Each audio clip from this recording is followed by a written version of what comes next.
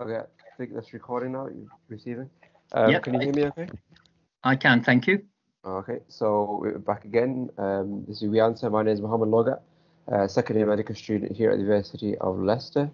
And this is a show where we answer your questions related to applying for or studying medicine, and I guess anything else in the medicine related field.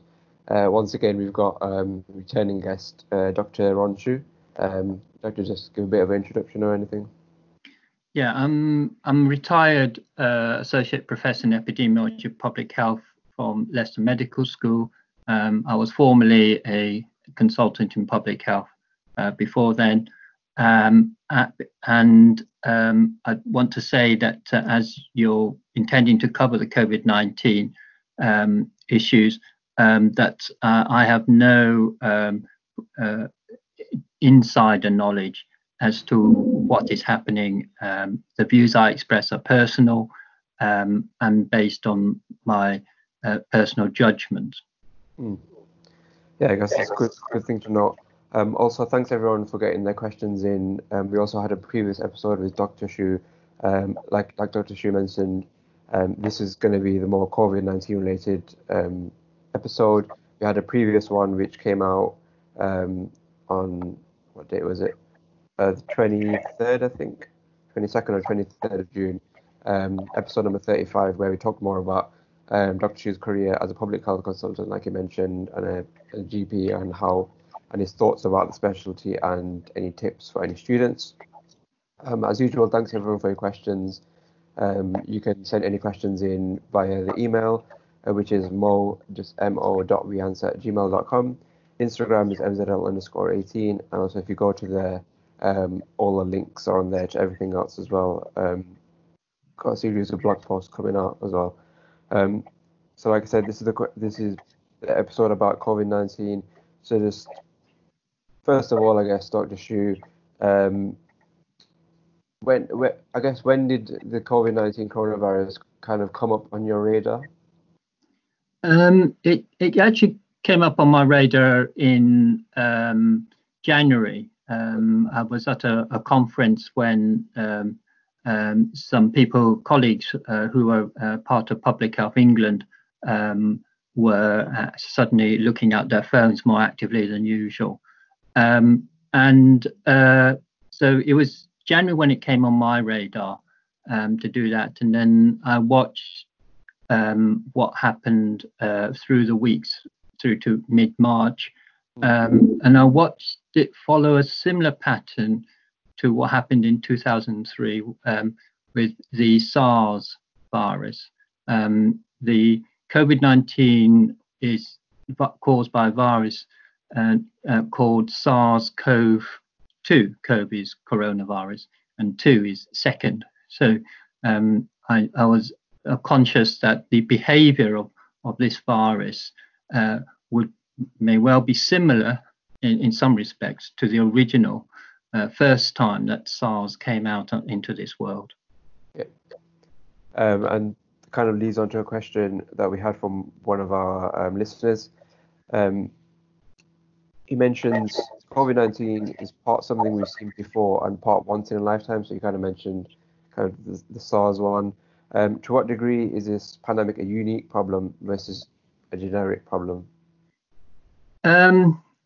It is predominantly a generic problem. The human race has always had pandemics, most notably the Black Death, and that had huge consequences on the human race, and in fact spurred huge amount of economic change through the devastation it caused. And we've always had pandemics in terms of influenza pandemics. And in fact, the World Health Organization, one of my colleagues, had spent time with the World Health Organization, and her task was to actually look at the preparedness of the different nations in the world. And she said that, in fact, compared to the rest of the world, Britain is up there at the top and one of the most prepared ones for a pandemic. The assumption at that time was it would be a pandemic of influenza because we're well overdue one in that way. So predominantly, it's a generic issue. It's one that we were supposedly prepared for. It's one that we have experience of, a pandemic. What's unique about this one is almost the information age. In the olden days, to communicate with Australia, you'd have to get a phone with a landline and get an operator to connect you. And before then, you had to post a letter and waited a month for a response to come back. Nowadays, it's instantaneous. And the information age has altered the way people look at pandemics. Suddenly, an event on the other side of the world, on another continent, is very real and happening here at the same time. People act and react accordingly. But we have always had pandemics. And in fact, we had a plan on how to react to it. Okay, so you kind of mentioned that plan that you talked about, but obviously, as you can see, I think one of the numbers that kind of came out towards the start of the pandemic was that 20,000 number that they mentioned, being 20,000 number of deaths being a good number of deaths, and now obviously we've gone over 40,000. So what are your thoughts on, like you mentioned as well, we were supposed to be one of the most prepared nations. So what are your thoughts on our response to it, our government's response, and I guess public health's response? Yeah. So that number was in response to a reporter's question, and I think we'd need to step back a bit to think about what it is that we're dealing with. So we're fundamentally dealing with a virus for which we have no way of either preventing people acquiring it and vaccination, or treating it once it's been acquired. We can't actively treat the virus. We can treat the effects of the virus and hope that the virus will stop messing us about, but the body about. But we have no way of an antiviral agent or any other agent to stop it. So we're faced with that. What the government and I think we need to get ourselves back into early March, when the government was and the public was watching what was happening in other nations. And the way I'd ask people to think about it is there are three ways all of us will die. We will die when we're due to die. We will die prematurely because we have an illness, a disease, an infection. Yeah. Or we will die prematurely because we couldn't get the right care. And it's that last one that the government was trying to prevent. So if you look back at the rhetoric at the time, the rhetoric was, we can't afford to overwhelm the NHS. We haven't got enough intensive care units. We had to build new hospitals, the Nightingale hospitals, with oxygen pipes so that we can keep people oxygenated. And the fear was that we will have the vision that was seen in northern Italy and in New York. And these are highly sophisticated healthcare services, overwhelmed. And the result would be that people would die, not because it's natural death, not because it was a premature death. They would die because the care was not available. And so that would be a political scandal if you think about it. So they talked about flattening the curve. Eventually, if we don't have a vaccine or a treatment, an antiviral, if the virus continues as it is and as we are behaving, what's going to happen is everyone's going to get it up to a herd immunity level. So you could call that 80 or 90%. And therefore, everyone will eventually, that number, if you've got the number to die, your number will come up. Now, whether it comes up now or it comes up in 2021 or 2022, but if we don't have a vaccine, we don't have a treatment, it will come up because we have no other way of preventing a virus other than everyone lives like a hermit and therefore prevent its transmission. So the number of deaths is an artificial way of looking at it. It's basically saying the number of deaths that's already happened, but in effect, the deaths are going to happen. It is whether we have our deaths up front or we have them delayed. And I think from the government's perspective, their greatest fear is to have deaths because of lack of ability to get care. And that's why the care home deaths are currently now being regarded as unacceptable, because the relatives are saying these are deaths due to lack of care, not because they got the coronavirus or the SARS-CoV-2. Yeah, okay.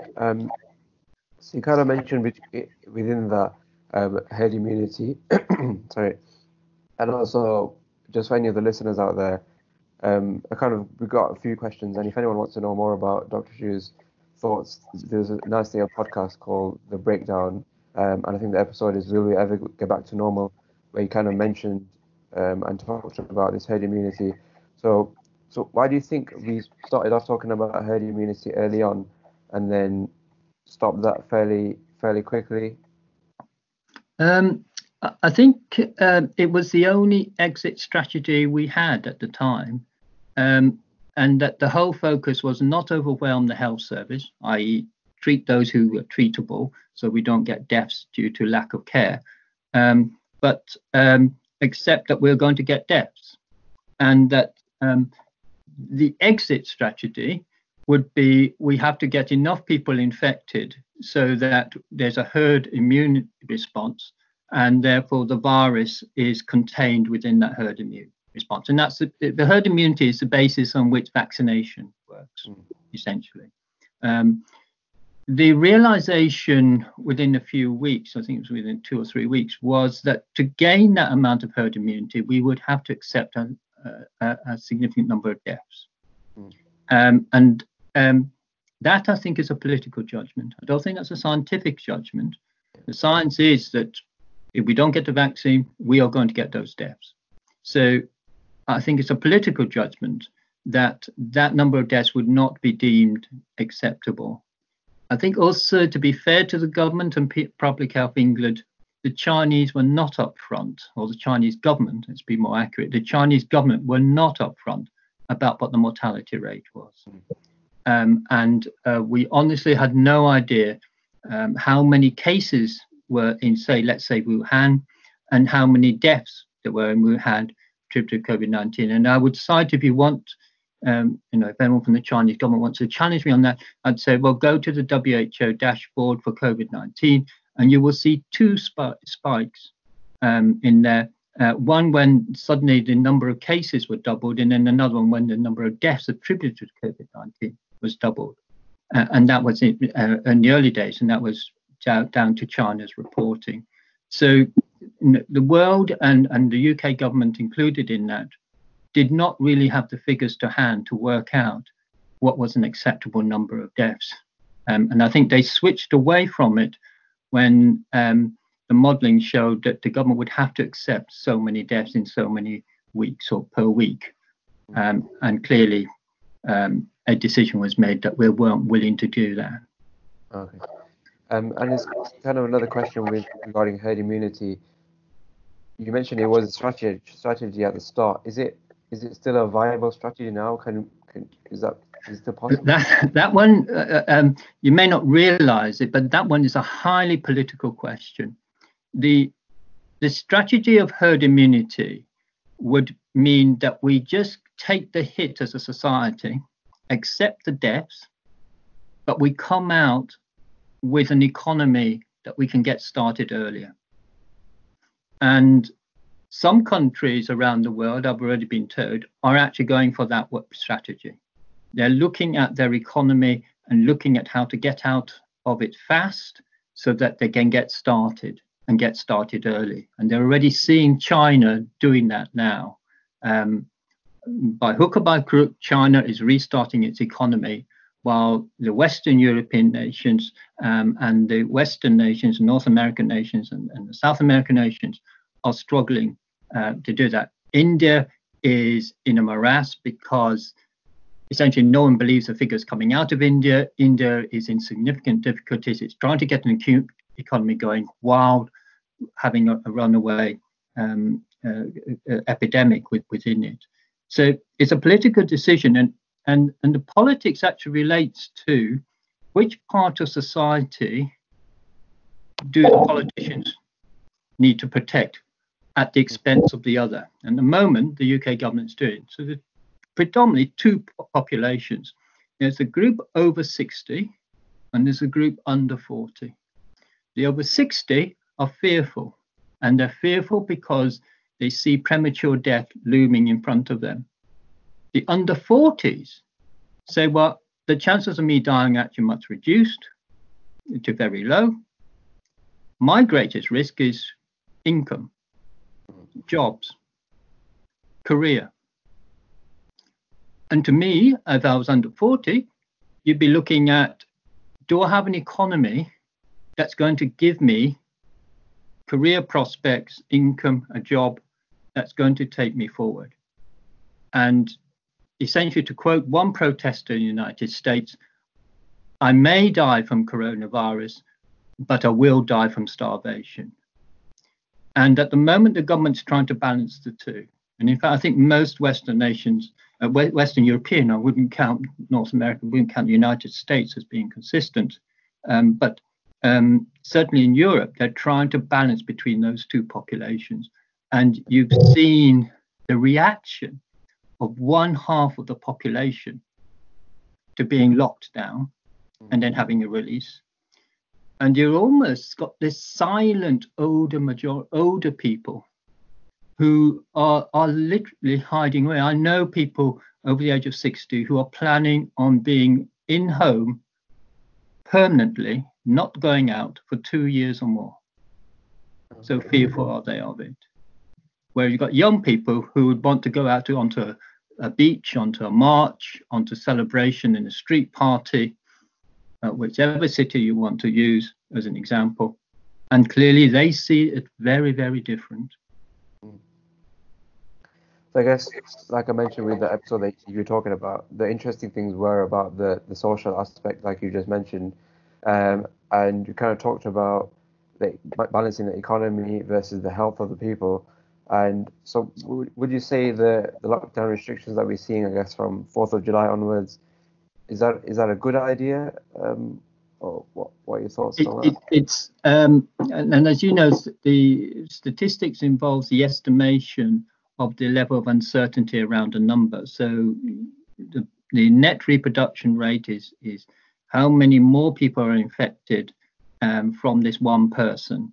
And if it's more than one, it means it will spread faster. So one person infecting two others means when that one person has dealt with the virus, they've got two others doing it, and you can see the doubling taking place. If it's less than one, so if one person infects only half, or i.e. two people need to be infected for one other to get it, then that halving will take over and it will take it down. Now, at the moment, overall in Britain, it's roughly about 0.8, 0.9. The statistical uncertainty brings it up close to 1 in doing so. So it's a calculated risk. It's a calculated risk. The level of uncertainty is that it will not take much for it to tip above 1 and we start accelerating upwards. If you get a 10% rise per week in roughly, I'm trying to do compound interest on this one, but if it's a 1.1 and it's 1.1 each week, within 10 weeks, you'd have the whole population. You'd have it doubled up. And then you'd be doubling again. So you'd be moving very quickly upwards once it gets started again. So the relaxation is, as the UK government has said, it's provisional, and it's provisional that they don't see that R number going up above 1. The problem is that they have to wait 2 to 4 weeks to see what the impact of the 4th of July relaxation is. So we won't know until the end of July for sure. We might know by the 18th of July, 2 weeks on, but certainly by the end of July, we'll know for sure what the impact and whether that risk was worth taking. Yeah, and also within that lockdown kind of easing, the press conference that we had, we also talked about the reduction from the 2 meter rule to the I guess what they call it, 1 meter plus. What are your thoughts on that? I guess the government have been quite on the 2 meter for quite a while. They stuck out on it, but other governments have changed quite early on, I guess. Yeah, so the science on that is quite clear. 2 meters is pretty well. You're highly unlikely, to get acquisition to acquire a virus if you're 2 meters away from CERN. So there's a need to sort of try to understand something around infection control. So this virus resides in the upper respiratory tract. The only way out is through the nostrils and through the mouth. So if you keep your nostrils and mouth shut, you don't breathe. I know you'll die for the reason that said, but if you don't breathe, you cannot transmit it. So if you speak, you will pull droplets out. And the droplets are what the virus needs. And the virus actually needs water to reside in while it's waiting to get inside another body. Then it can replicate. So the droplets, and in just standard experiments that have taken place, will drop down because they're heavy within 2 meters. What's suspected is happening as well as droplets is what's known as aerosol. So aerosol is a little bit like spittle, basically, and it's very small droplets, and they hang around in the cloud. That's why the 2 meter is not a guarantee, because you could still get infected from the aerosol effect. 1 meter, basically, you're going to acquire it from droplets and aerosol. You basically added another method of doing it. If people don't talk to each other, and there are some masks that are now being created where the mask will act as a Bluetooth, connected by Bluetooth to your smartphone, and the smartphone will type the message up as to what you're saying, as well as the mask acting as a loudspeaker. But if you essentially have masks that prevent any droplets coming out, and I'm not talking about the surgical mask, I'm talking about what's known as the N95 respiratory mask, which form a seal around your face so that you can only breathe through their filter. If you have one of those, then you basically could say, well, okay, I can do less than 2 meters with a pretty well guarantee that I'm not going to acquire it. The 1 meter plus is the gamble. It's part of the gamble that they're taking. And in a sense, Boris Johnson was right when he said, look, we're doing this 1 meter plus, you just got to be sensible. If you're not sensible, and we've seen instances of that on TV, then we are going to run into trouble, and we're going to have to start shutting down again. Yeah. And kind of off that insensibility, and I guess you might call it irresponsibility, is, as you saw for the past couple of days when it was really nice weather, everyone had the same idea of going to Bournemouth and the beaches around there. And it's kind of interesting. One of the comments that kind of stuck out to me was this gentleman who said, it's not exact quote, but he basically said, I don't personally know anyone that's got it. So none, like me, none of my family, no one that I know has got it. And none of my friends, I guess, have been tested or have had it. So what have I kind of got anything to fear about? I'm fine with going to the beach, a crowded beach. Yeah. How would you go about responding to a person that has that kind of thought process? With some difficulty, and the reason, rather than give how I would respond, which would actually be much more diplomatic, but the reason that I would find that difficulty is the perspective of the individual. So what the individual is basically describing, so I'll paraphrase what you said, which is, I don't know anyone that's got it, so therefore I'm not going to get it.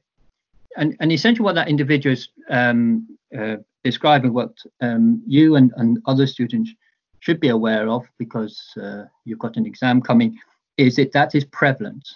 What they're describing is prevalence. What proportion of the population have got it? That is very low. Therefore, I'm not concerned, because the chance of me meeting someone with it is so small that that's got nothing to do with me. And so that is all about being themselves. What is the risk to me personally? The difficulty of trying to explain this to people is that the risk isn't so much the prevalence. The risk is the exponential function, which is described by the R number, the net reproduction rate. Once it starts accelerating, it's very difficult to try to bring that acceleration down. You basically have to do a U-turn, and the measures that you need to take to make that U-turn occur means that you are having a slow effect of trying to do that U-turn while it's accelerating upwards. So the person is actually displaying a personal perspective, but not a population perspective. And as you know, I tried in both the lectures and the group work to try to introduce that as very different concepts in doing it. If I was faced with that person, I'd say, yes, you may well be okay, and I'm not going to deny that. But are you going to tell me that you're not going to see your parents? Because they're going to be above 40 or roughly that age, and certainly not see your grandparents, and not do so and guarantee to them that you will never go anywhere near them or go anywhere near someone who might go near them, because you may give it to someone else, and then they might give it to your parents and grandparents. In other words, will you, as a family, decide that the generations should separate and keep apart?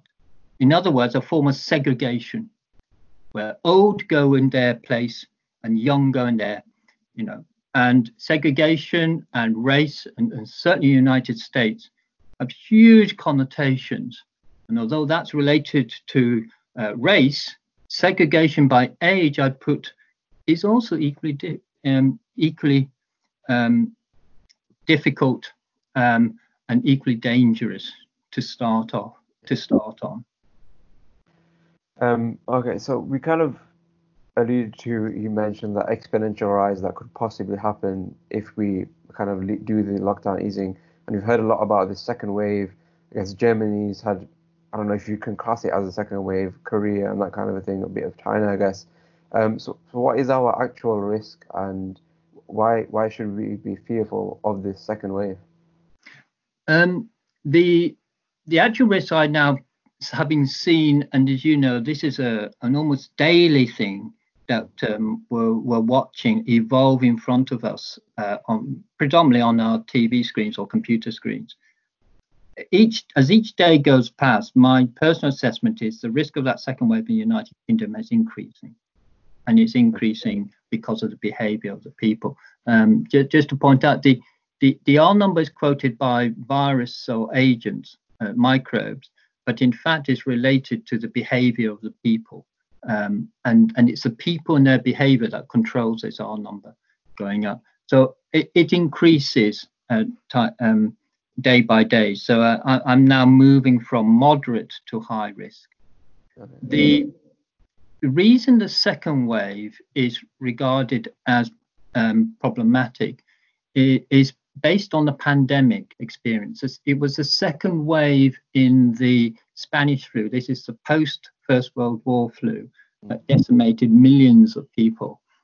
It was the second wave that did the worst damage. The Hong Kong flu, I think it was in 1956 or early 60s. The second wave was the worst wave out of the three waves, the pandemic influenzas that come in three waves. So there's experience of second wave. The reason the second wave is so fearful in this instance, because you could say, well, no, people, you've had it before, but it may not happen now, is, are people willing to go back into isolation the second time round? Are children with exams due next year willing to not go to school? Are we willing to tell children, we've now had to lock down you out of education for most of an academic year, and therefore we need you to stay on at school for one more year? And the same goes for university students as much as to medical students and everyone else. And because people realize that if they were locked down in that second wave, the level of disruption to their income, to their careers, their jobs, etc., is so disruptive, we may not be able to get the population to do something about it until it's too late. And that person who said, well, I don't know anyone who's got it, therefore I'm going to be okay, will keep with that view until someone in their family's got it. By that time, we'll have had it so much in terms of prevalence in the community, but also accelerating with the R number going well above 1, that it'll be too late to prevent the overwhelming of the health service, etc., etc.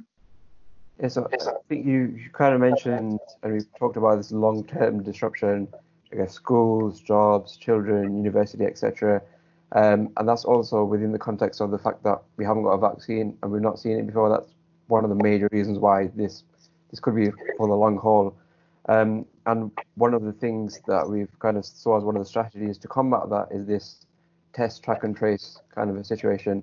How important is it actually, and can it function as it is designed? It can, but it's hugely demanding in resources. The normal principle about this one is for isolated, almost point epidemics. So point epidemics is there's a single source, it started from that single source and it comes out. So food poisoning, for example, it is one. Measles outbreak, meningitis. As medical students, you'll see meningitis cases in school children. One of the first people they notify is the public health person. The public health person first thing goes to the family, the next thing goes up to the school, and then finds out who are the close contacts, and therefore would give them prophylactic antibiotics to try to prevent them from transmitting the bacterium onto another person. And that is essentially what is being proposed. What's never been done before is it on such a huge scale, on a community scale. And it is a sort of epidemiological philosophical debate, is when is it an epidemic, when is it an outbreak, and when is it endemic? In other words, it's so common that we just have to accept it's going to be growing within the community. Practically, the difference might well be, can we get enough people to find enough contacts? Then we call it outbreak. It's endemic when we just haven't got enough people to do that. So it can work. It's reliant on rapid result turnaround of the test, or convincing people to have the test, identifying those who are in close contact, and basically getting those people to comply with the request that they isolate and do not infect. And in fact, it wouldn't be them. They would have to do, the whole household would have to isolate. So though it might be the father in a family that got tracked down as a contact, the mother would have to do it, the children would have to do it, and all their jobs would be affected in that way, etc. And kind of with this test, track and trace system, you kind of mentioned the fact that is essentially, say the father's got it, we know he lives with the daughter and the mother and that kind of a thing. But there's also those sort of unknown contacts. So he's gone to work, he's gone to the shops, and he's come in contact with all these other extra people. And the way to combat that is through the app that we've heard a lot of talk about. And there's a lot of kind of, I don't know if you can call it, but controversy over that. How important and how crucial do you see that app, and do you see it coming out anytime soon? I'd concur with the person who was in charge of it. I'd say the app is the cherry on the cake. For those who would use that app, it works. The difficulty of the app is you get basically essentially a text message saying you've been in contact with so and so, The issue that you then face is, if you are working, do you phone your employer and say, I'm not coming in for the next 2 weeks? And the employer says, well, I'll deduct 2 weeks' wages off you, or you can have it as annual leave. Do you as a student say, I'm not going to sit my exam and I'm going to stay at home? And the university says, well, then you'll have to go for resit. If you fail your resit, you're off the course. So the app as text message, and you say, I'm going to do this based on a text message, it's going to be very, very difficult for you to do so. If I, as someone, phoned you and said, I'm from Public Health England, you've had contact with about 30 minutes, you were in the same room as so-and-so who's got COVID-19, we're telling everyone in that room that they're at high risk. I know your ethnicity, I know your background, I'm advising you, and you naturally would say, well, look, I've got this high stakes event that's coming up in front of me. Should I or should I not? And I'd say, well, you really ought not to. And I'd be able to talk you. Or maybe I'd say, actually, you were about probably at the back end of the room and the person was at 20 feet away. It's highly unlikely. You'll get a conversation, and that doesn't do it. And that, I think, is one of the issues of the app, and countries around the world have found it. For some populations, some societies, they will do what the text does. But for others, they'll start exercising judgment, as it were. In effect, doing the Dominic Cummings judgment. And that is what a lot of people are going to do. The Dominic Cummings incident and the failure for him to pay a consequence for that, I think will have repercussions, because everyone else will cite Dominic Cummings as, well, Dominic Cummings did this and he exercised judgment, so I'm going to exercise judgment. And it's one of the steps towards me thinking, all right, we've just going from moderate to high risk of a second wave. Yeah, that is very interesting, because I do hear a lot of those Dominic Cummings conversations out and about. So kind of, if you're looking towards the future, I guess you can talk us through it, short term versus long term, and if there's another pandemic, I guess, what do you think the UK has learnt as, I guess, medical community, or I guess socially, if we've learnt anything? That's actually quite difficult to say. I'll do it in the way you've asked initially, which was short, medium, long term. Short term, I think the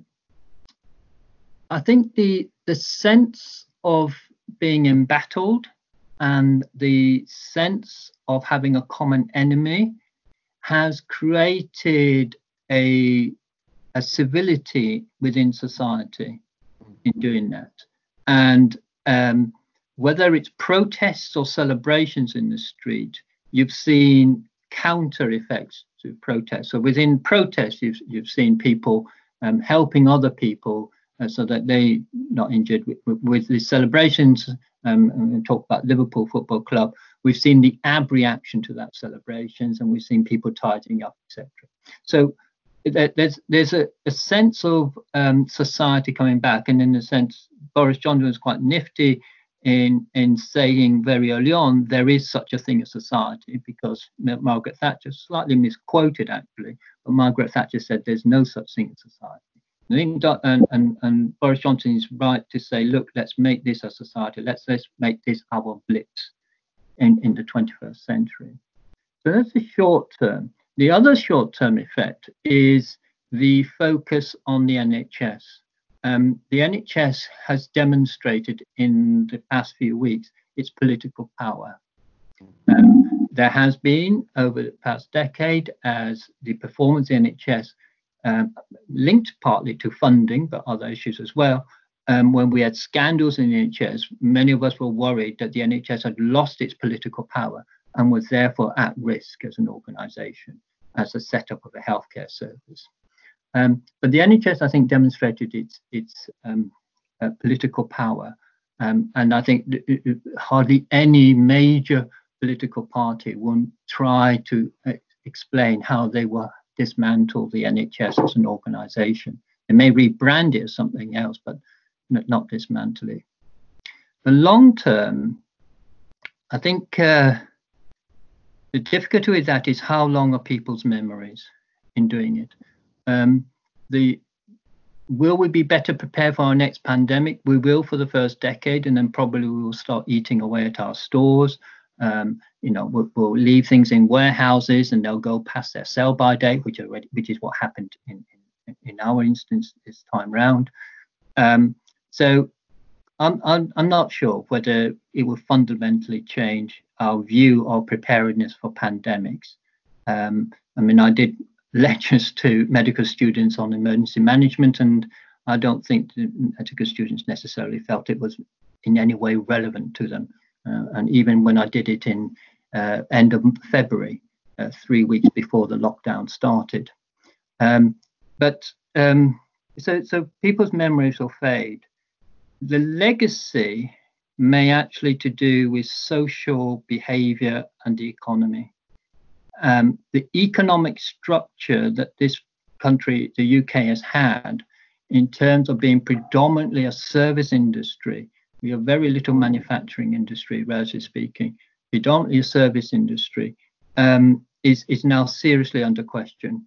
And I think a lot of people will question whether they would want to go into a service industry because it was so fragile, and because the anticipation is we'll see a significant rise in unemployment from that. Will we be able to take advantage of a technology-enabled society, an economy in which there's a predominantly information exchange, as it were, drives the economy from online shopping, online dating, through to online drinking, as it were? Will our social interactions change such that we don't see each other physically and we accept much more remote or distance interactions?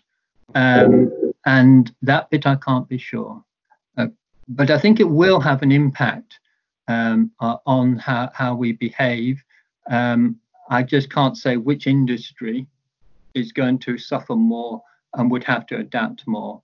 But clearly, I think they will adapt. We have, across all generations, learned how to survive on what is minimally required. And that hasn't been taught to many people. If you think about it, those who were in the war and the post-war, the 1950s, will remember it. But since the 1960s, so we're talking the baby boomers, and I'm a baby boomer, so I was born in the 1960s. And since then, we've never really had deprivation at a personal level, other than through poverty. Okay, other than through poverty. But the rest of the population never really understood, do I really need to buy those shoes? Do I really need to buy this holiday abroad? And a lot of reassessment of priorities, I think, has taken place. The fallout from that, I can't predict. I guess also one of the things that, like you mentioned, the economy, there's also talk about, philosophical talk about, is GDP the way forward? We've used that as a measure of our economy and how well we're doing, I guess, as a country and as a society. And also the whole climate change thing, or the fact that we've been locked down and we've seen such a massive change in that. And let's see if people actually take that forward, I guess. Can we come back to more sort of medically orientated questions? And we got a question about, do you think this is going to change the government's approach towards public health? I don't know about your opinion on how the government has treated public health officials, but do you think this has changed in any way? There's two answers to that. I'll do the first part, the last part first, which is basically public health was incorporated into local authorities and suffered cuts, and significant cuts. And it suffered cuts at two ways: cuts in its capacity, number of people, but also cuts in its capability. And I know that others will disagree, but I've watched it from the sidelines, and it is clearly there are cuts in both capacity and capability in that. Public Health England, by the way, they're civil servants. They have to sign the Official Secrets Act when they're above a certain level. They are on a civil service pay structure and etc. And so they were never intended as an operational organization. The operational part was meant to be at the local authority. There are two answers to your question about what do I think about the government's attitude. There's two ways. One approach that the government should take is to use public health as the whipping boy for the failures, because the government, all governments want to do this. They want to deflect all the bad things away from them and take in all the good things. So it's a cynical approach, but I can see why the government has done it.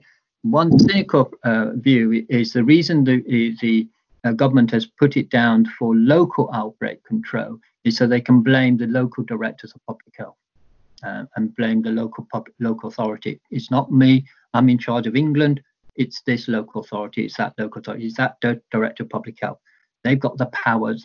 They should have sorted it out. So that's one answer.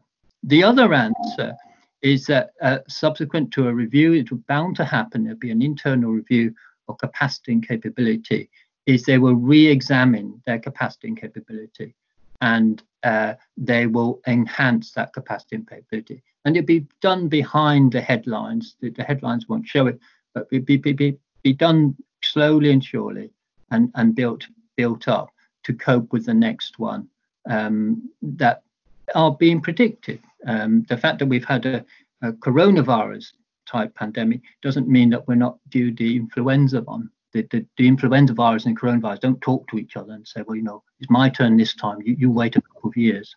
There's nothing to say that we're not going to get it. So there's two responses, and I can't tell which one it will be. Okay. So there's another question from one of our fellow students, and she asks, how do you think this pandemic is going to affect, I guess we've talked about healthcare, but what about medical education? As you know, we're kind of going into our placements this year. People that were in fifth year or fourth year, I think, they've had their electives cancelled. So what do you think about that kind of an impact? We actually haven't talked much about the impact on healthcare. But I'm going to do that, and then I'll do the medical education. So the impact on the healthcare has both amplified and accelerated change in ways that I, as it's had said, is going to happen, but I wasn't expecting to happen so quickly. And that is the acceptance of remote consultations. And so in the previous podcast with you, I described why I introduced Patients Know Best as a text-based remote consultation, and trying to get people to understand that, you know, video and audio remote consultations will take place. It also, by implication, means that physical examination becomes less important and imaging and tests become more important. So why palpate an abdomen when you can actually get a CT scan, as it were? And that's just one example. And there'll be lots of clinicians who were dead against this change. And yet this has taken place. It's pretty well taken place to near enough 95 and above % in primary care, approximately with wide range, but approximately 50% in secondary care. So the impact on healthcare means that medical education is starting to wake up, that they've got to adjust to that new reality. And the anticipation is that the remote consultation approach will become a feature of medical education in clinical practice and possibly in preclinical education. And the task is to try to work out how to enable that to take place either with patients at the time, with patients after the time of the event, and with patients simulating or actors simulating events. So both are affected primarily because the pandemic forced changes on both systems. And I could say I spent pretty well half of my time and half of my career meeting resistance against those very changes. And yet I've seen within a couple of months it's switched. Yeah, I had Dr. Andy Ward on. He was actually my tutor for the past couple of years, and he said he used to do the PKB with you. I guess he was part of his unit, and he said he's got more than a dozen or a couple of dozen medical schools contacting him because they want to get that incorporated into their curriculum and how they can do that. So I guess that is the way forward. And I think one of our final questions is going to be about, so for me as a medical student and others in my position, I guess what skills, what qualities, what mindset can we learn from this situation and take to our future practice and our careers? Yeah, that one might be a difficult message for you and your listeners. So I'm going to tell you what not to assume, and then where you could go to look, and it may not be as specific an example as you answers you'd want. What I'm going to suggest is do not assume that whichever job you're intending to go to, whichever career you intend to go to, specialty you go to, that when you get there, it'll be what it is now. And when you finish, it'll be what it is when you started. And don't necessarily assume that you will find yourself in the same specialty throughout. So let me give you an example. An example would be, you might say that I'd like to be an interventionist cardiologist who basically focuses on stents and putting stents in. As I described to one registrar who said this is what they wanted to do, I said, you do realize it only takes one drug and suddenly interventional cardiologists are no longer necessary. And it dawned on that registrar that actually that's true. It took one drug to make an operation which I was taught as a student called highly selective vagotomy. And it was an operation that was done for people with peptic ulcers. Because we had no drugs other than antacids, people with severe peptic ulcers had no other treatment but to cut the vagus nerve as it entered the stomach, and that's called highly selective vagotomy. And I was taught lectures on the vagus nerve in great detail so that I understood why dumping occurred if you did vagotomies or selective vagotomies, etc. The moment H2 antagonist came in, and it was on cimetidine, was by that time a British firm, Glaxo, before it became GSK, GlaxoSmithKline. The moment cimetidine came on the market, highly selective vagotomies stopped. They disappeared. And at that time, I had a professor of surgery whose whole career was built on highly selective vagotomies. And that overnight, it just disappeared. And that is why you're never taught about those operations. So do not believe that whatever interventions, whatever therapies you've got now, you will have before. The way you practice now will be the way that you'll be practicing in the future. So that leads me on to, well, okay, so what should you be thinking along? Adaptability and flexibility. Looking at skill set rather than knowledge set. And if you want to go somewhere to look at it, and work has already been taking place on this, it's been done for over a decade. I'd suggest you go to the World Economic Forum. So if you Google World Economic Forum, skills to thrive in the fourth industrial revolution. And that will start you on their web pages, where they asked chief executives and senior people around the world of organizations what kind of skills you would need. And in terms of competencies, there are predominantly four. One is criticality, being able to critique, problem solve. One is to collaborate. So that is to actually enable you to work with other people. Alongside that would be communicate. So that is, how do you convey and convince people to do things?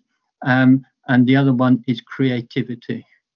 And that is the competence of being able to think of something new, something that's not been done before. So criticality, and I put creativity against that, alongside that. and collaboration and communication on site. And it amplifies and clarifies what those words mean, as well as the other words. And they talk in terms of getting a passport of skills, not in terms of clinical procedures passport, which you'll come across when you hit year 3, where you've got to be able to do blood pressure measurements, per rectal examinations, breast examinations, etc. But actually skill sets that are transferable between specialties, between careers. And medicine may not be, and I do say may not be the guaranteed passport for life. And that's where I'm in conflict with other people, where I'm saying, actually, in the 21st century, the role of what a doctor does may actually change so much differently from what you thought it was, that you may be able to turn to your skill set and what it is. So you clearly have decided to do a podcast. You're learning different skills from doing that. You're having to work with people you've not come across. You've had to change your relationships with them. People who run student societies are doing the same thing. Even when they're the treasurer, they're learning skills. And sometimes those skills may become the important thing that takes them through later on. Yes, it's really interesting and really insightful for us to have that. I just had a quick Google of that to look at the top 10 skills. And it looks like an interesting read. I'll have a look at that later. So I think just to have a look at the questions that we had, I think we've gone through most of the questions. I guess what I read in the morning news today was, I'm not sure if are you in the Leicester area? I am in the Leicester area. So we heard the news about, I guess, I don't know if you call it an outbreak or an increased incidence in the Leicester area, and they're calling for a local lockdown, I guess. Any just quick thoughts on that? Yeah. So one thing I should say is I'm outside Leicester City Council area, so I'll be free. But those of you inside Leicester, yes. The government is stated it at the outset that this was its strategy for local control. So it's not doing anything abnormal. The way it's identifying these areas is essentially a statistical analysis. And so Leicester, and there's one in West Yorkshire as well, but Leicester, and in particular East Leicester, has come up as a spike.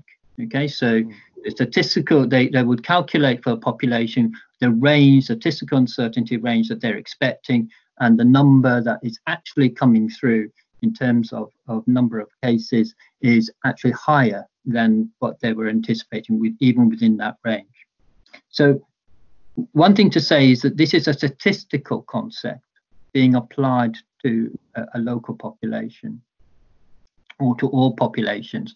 And as you know, the confidence intervals that generally are talked about in terms of statistical analysis is 95% confidence intervals. Now, I don't know if they're using that one or they're using other ones. And let's say even if they did 99%, if you've got over 200 council areas, one or two of them, by chance, are going to come up top by pure luck, just by chance, even though there's nothing particular around it.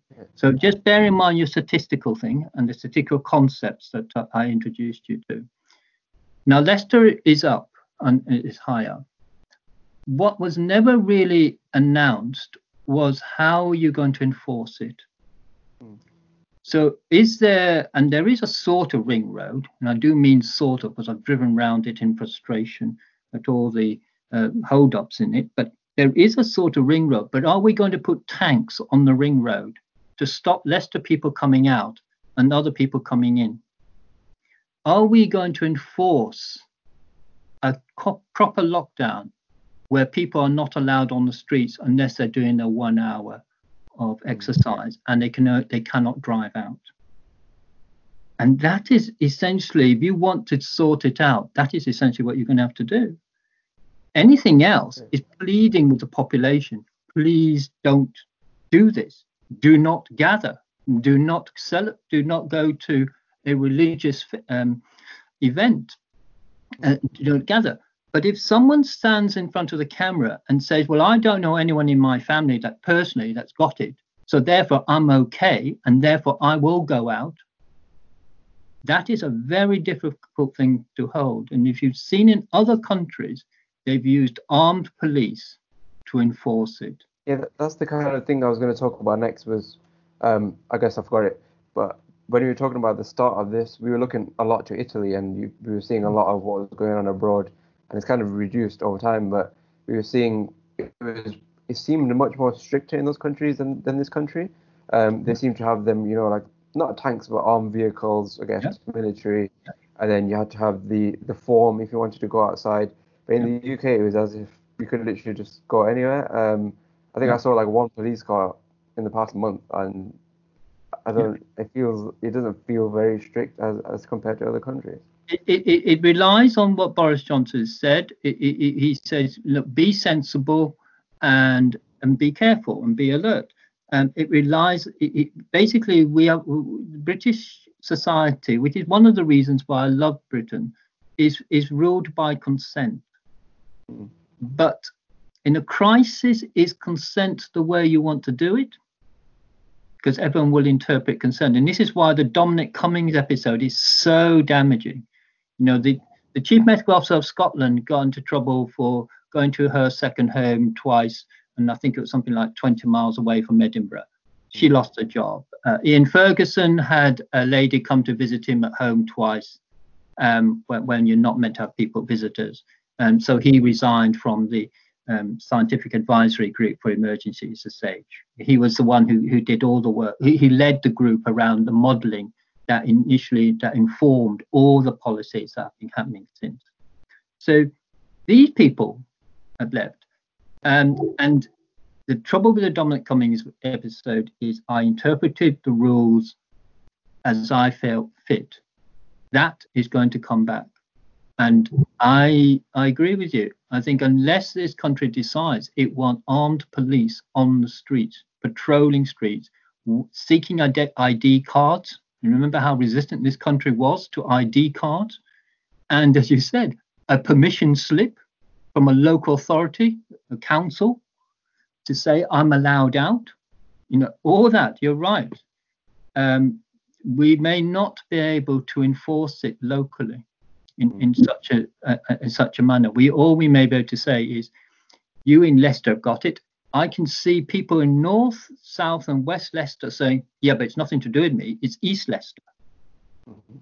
So very well the ethnic composition of East Leicester versus West Leicester, and you could see what was going to happen if a West Leicester person sees someone who they think's from East Leicester. We could see all sorts going on that's going to cause us major problems. Yeah. I guess on a bit of a lighter note, the consolation is that we're not as bad as America. They're a bit they're a bit worse than us. They're all over the place, America. Yeah, exactly. That's a conversation for another day. To be fair to the United States, that I think all the states are trying to ignore Donald Trump to varying degrees. Some of the states have got it sorted. But other states, as you know, have clearly not understood the epidemiology. And the virus, and I know there's controversy about the virus affecting certain groups of people more than others. It's not just age, it's not just race, but also economic deprivation. But the virus isn't racist, isn't misogynist or anti-male, it isn't anti-poor people. The virus just displays what's going on outside, and that is a very tough mirror to be looking into as a society. And we try to blame the virus, but then realize, no, the virus isn't doing anything focused. It's actually showing you what we already knew was taking place, but we chose to ignore it. Yeah, exactly. So I guess, like I mentioned earlier, we're done with the questions for now. Hopefully this was a very interesting episode for you guys. Hopefully we managed to answer your questions. well enough. And thanks very much once again, Dr. Shu, for taking your time out and coming on. Thank you very much for having me. No worries. And as usual, if you have any questions, I guess any follow-up ones or anything related to applying for studying medicine, as usual, the email is mo.weanswer@gmail.com. The Instagram is mzl_18. Yes, hope everyone has a good week, and we'll see you next time. Bye.